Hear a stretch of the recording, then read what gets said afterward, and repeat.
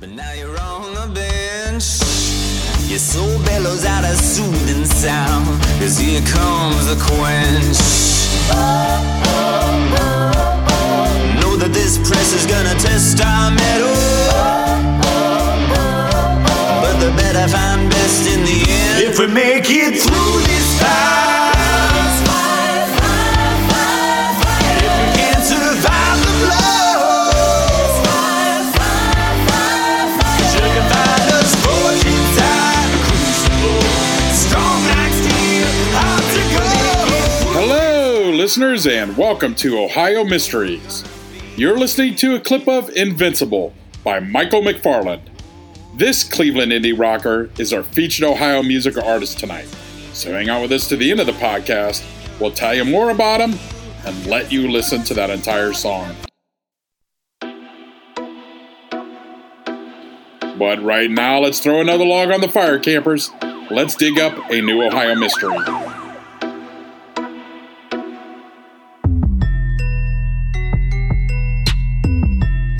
I'm your co-host, Steve Yoder, and with me is our award-winning journalist, Paula Schleiss, who spent 30 years telling these kinds of stories for the Akron Beacon Journal.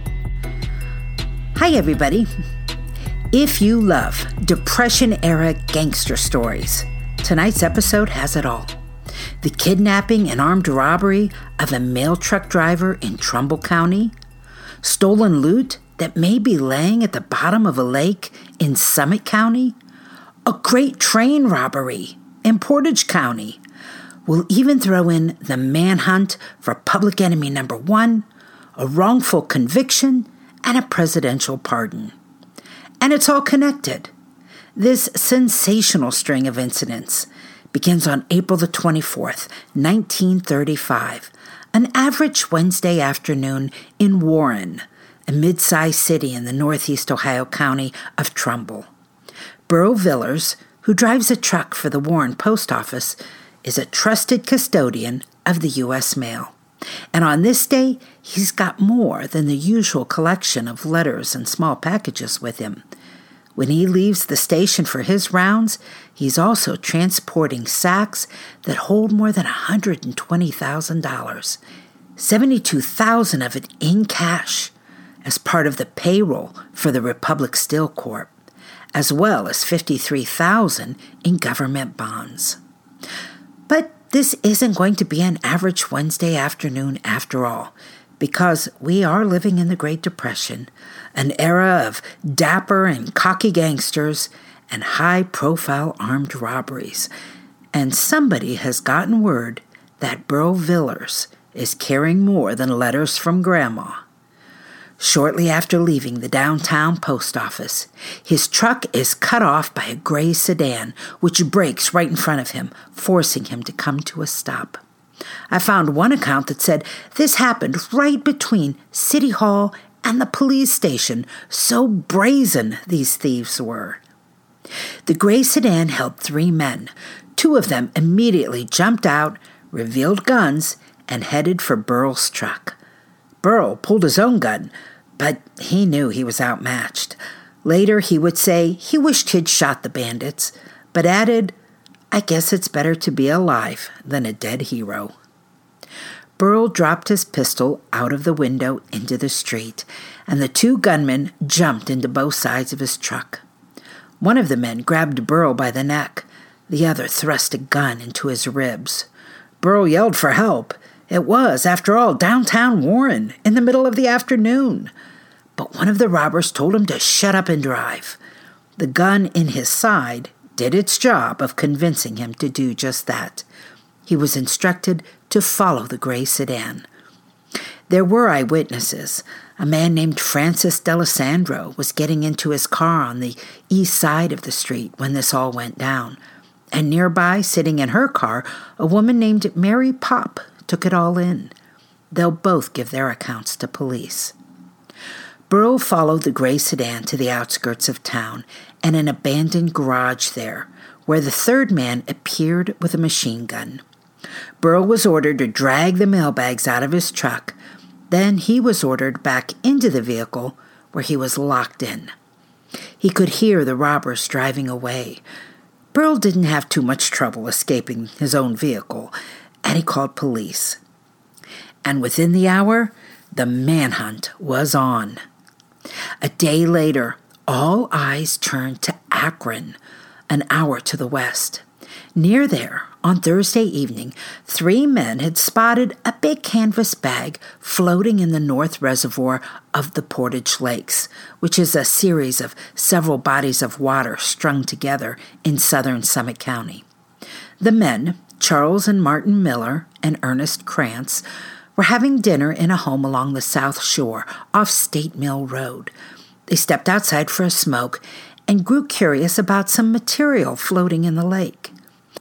When they saw the initials U.S. stamped on it, they recognized it as a mail bag and called the Summit County Sheriff.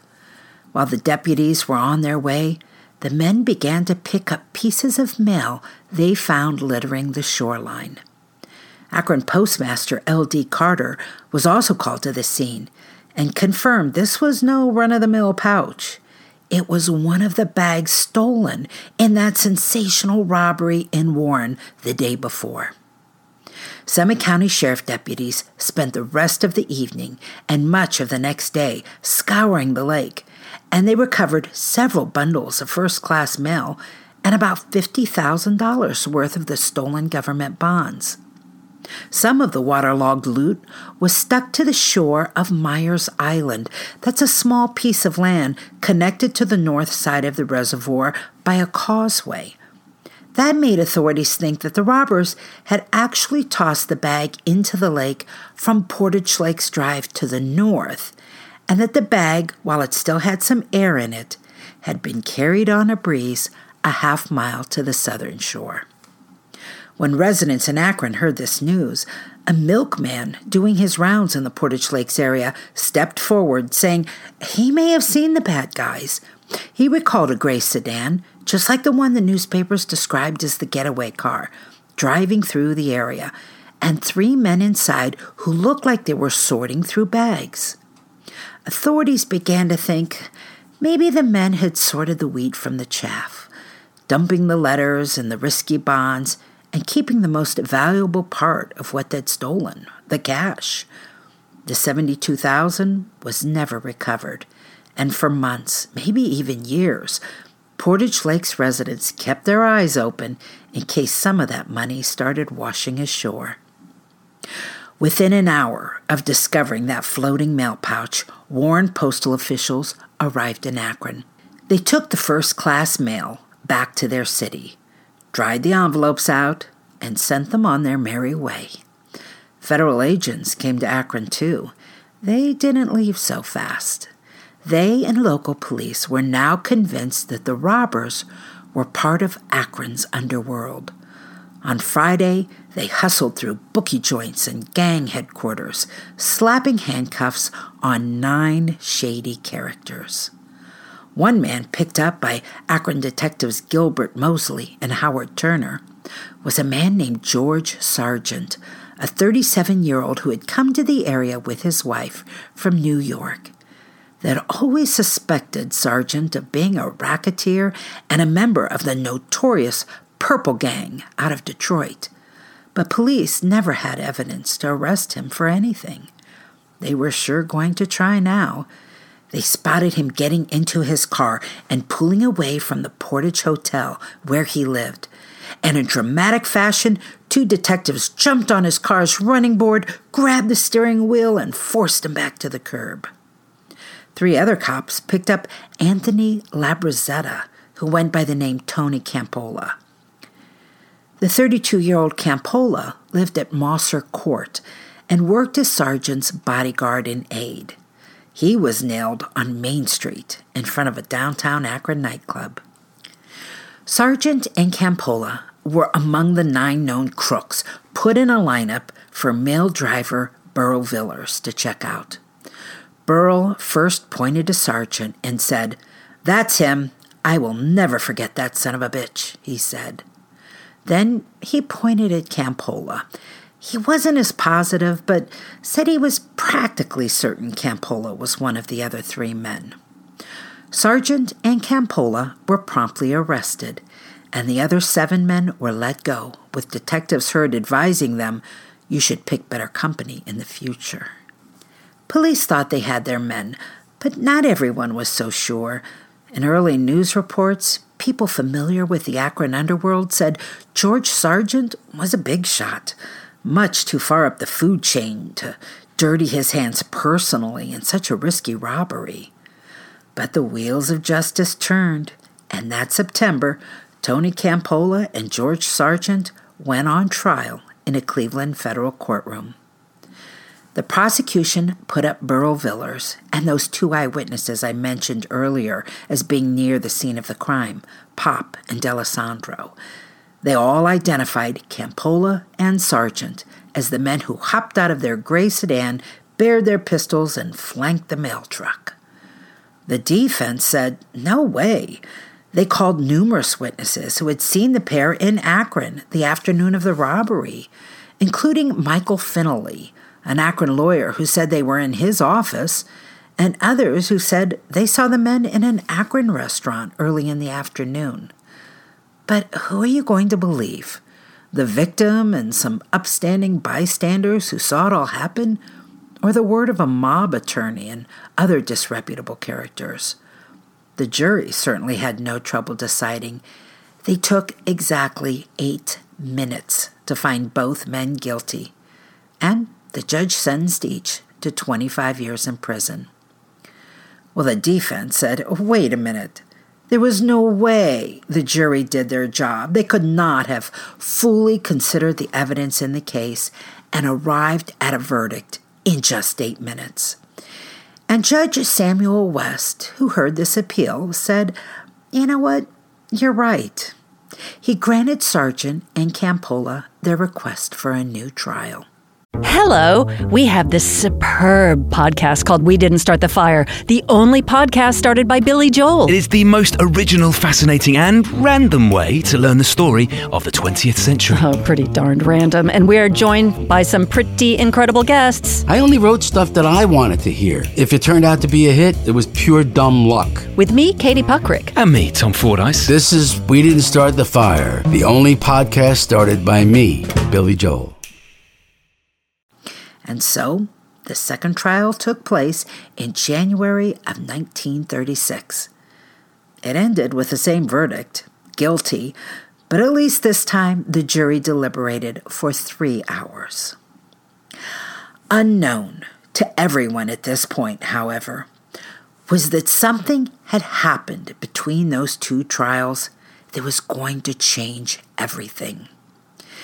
In November of 1935, so this is 2 months after their first trial, 2 months before the second trial, Ohio had a genuine train robbery, actually the last great train heist in U.S. history.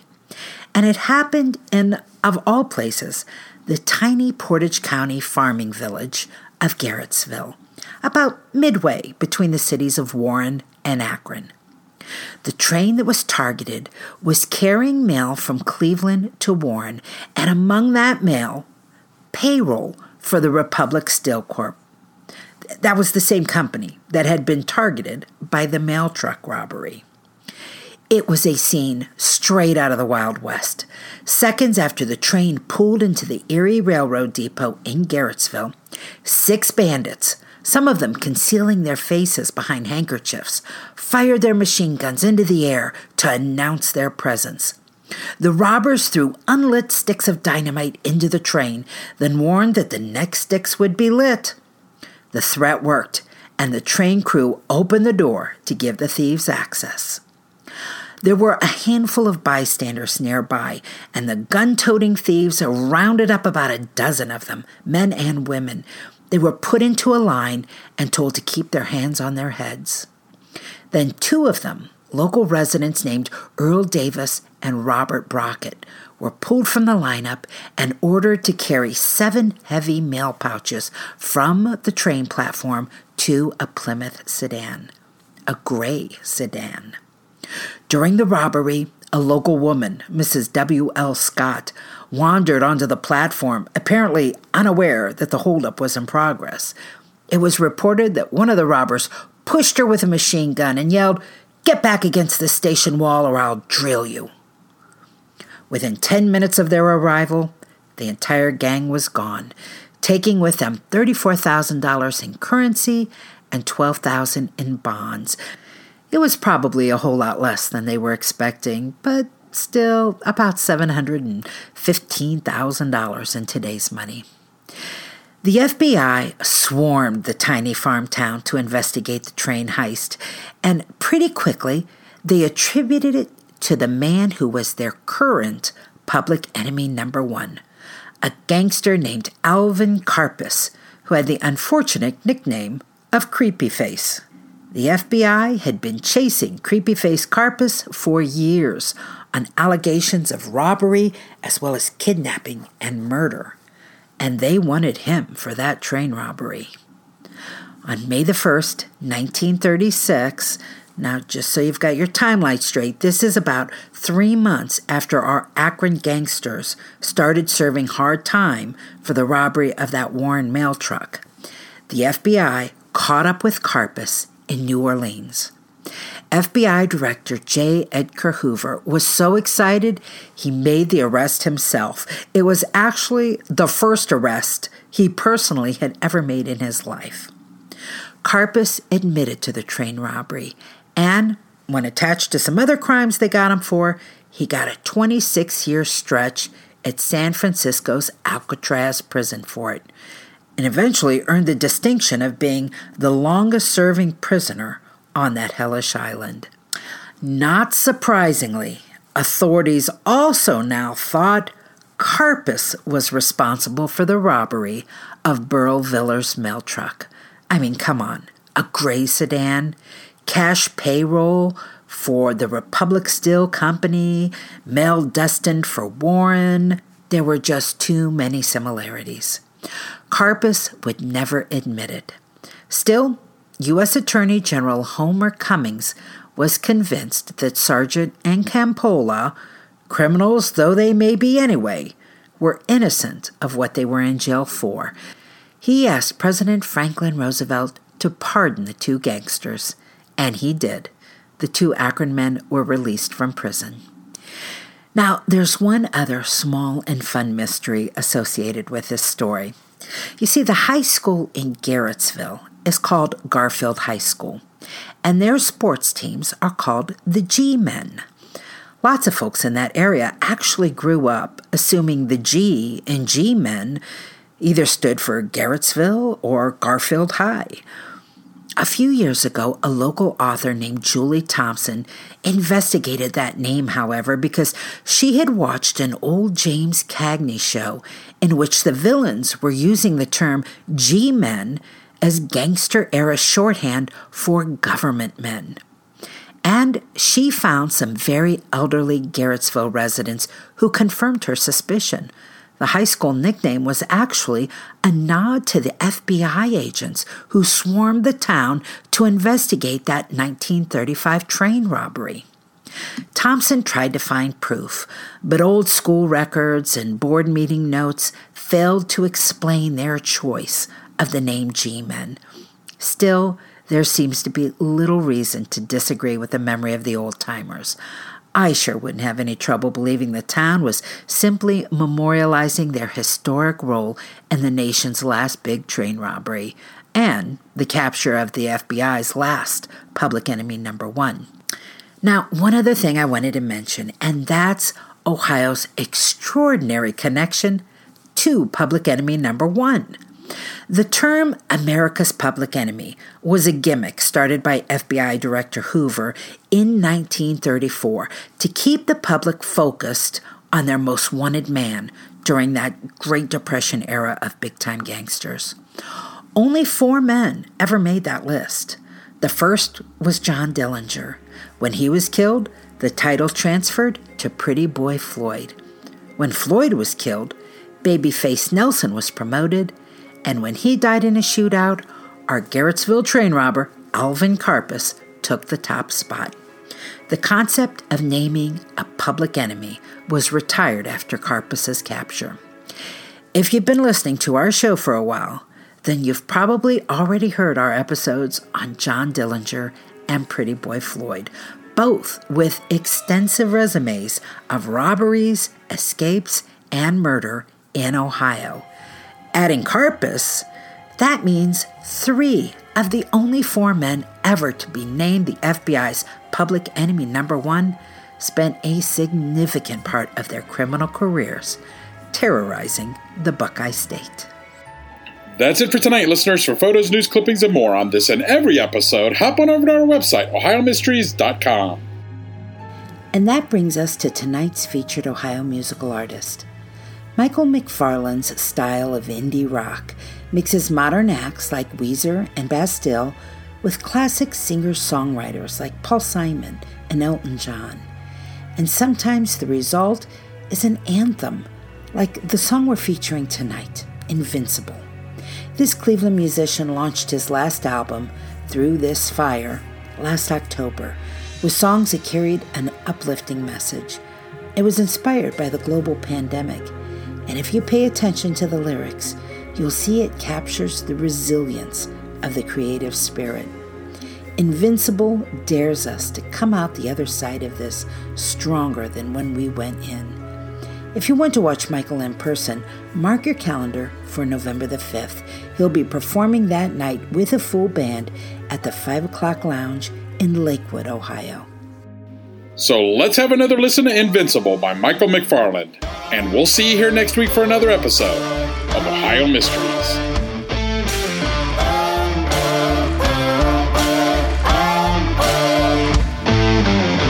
This life is like a crucible. Sometimes it burns. It feels harder than it used to though. But now's the time to learn. Know that this heat is gonna make us stronger. But everybody gets beat now and then. If we make it through this fight.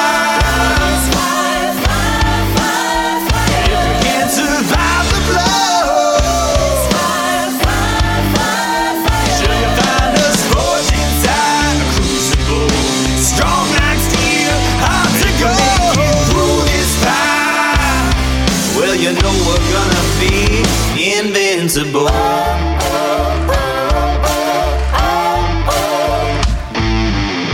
Blast furnace is a proving ground, but now you're on the bench. Your soul bellows out a soothing sound, 'cause here comes the quench. Know that this press is gonna test our metal. The better find best in the end. If we make it through this fight,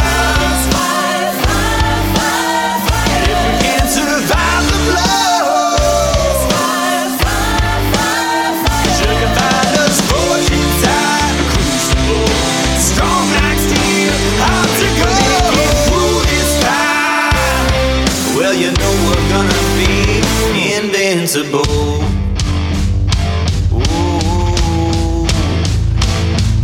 You're taking your turn, need the hammer in spite of the pain you're refusing to feel. 'Cause it burns to be born in a furnace and born in the flames that are forging your steel. It's the flames that are forging your steel. If we make it through this fire, if we can't survive the blow, sure you find us forged inside a crucible, strong like steel, yeah. If we make it through this fight, if we can't survive the blows,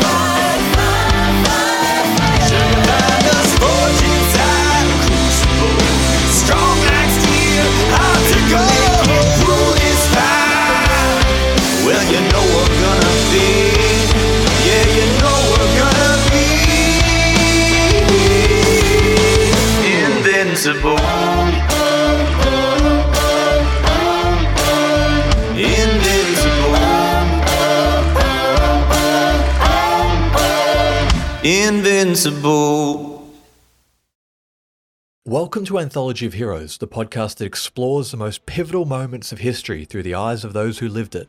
In this podcast, we don't spend our time recounting facts and dates. Instead, we follow in the footsteps of national heroes, kings, or ordinary people who lived and breathed the moments that shaped our world. We're not hemmed in by eras, borders, or religions. Instead, we seek out the tales of those who defied the odds and fought passionately for their beliefs. Whether they're right or wrong is up to you to decide. From Vercingetorix's doomed rebellion against Rome, to Osceola's unshakable war against the USA, all the way up to the inspiring Sobibor concentration camp uprising in World War II, each episode is an immersive listening experience, blending music and sound effects to really draw you into the story. Our episodes go for about 45 minutes, making them perfect for your commute, and are crafted using a wealth of historical sources, which I list on our website if you want to learn more.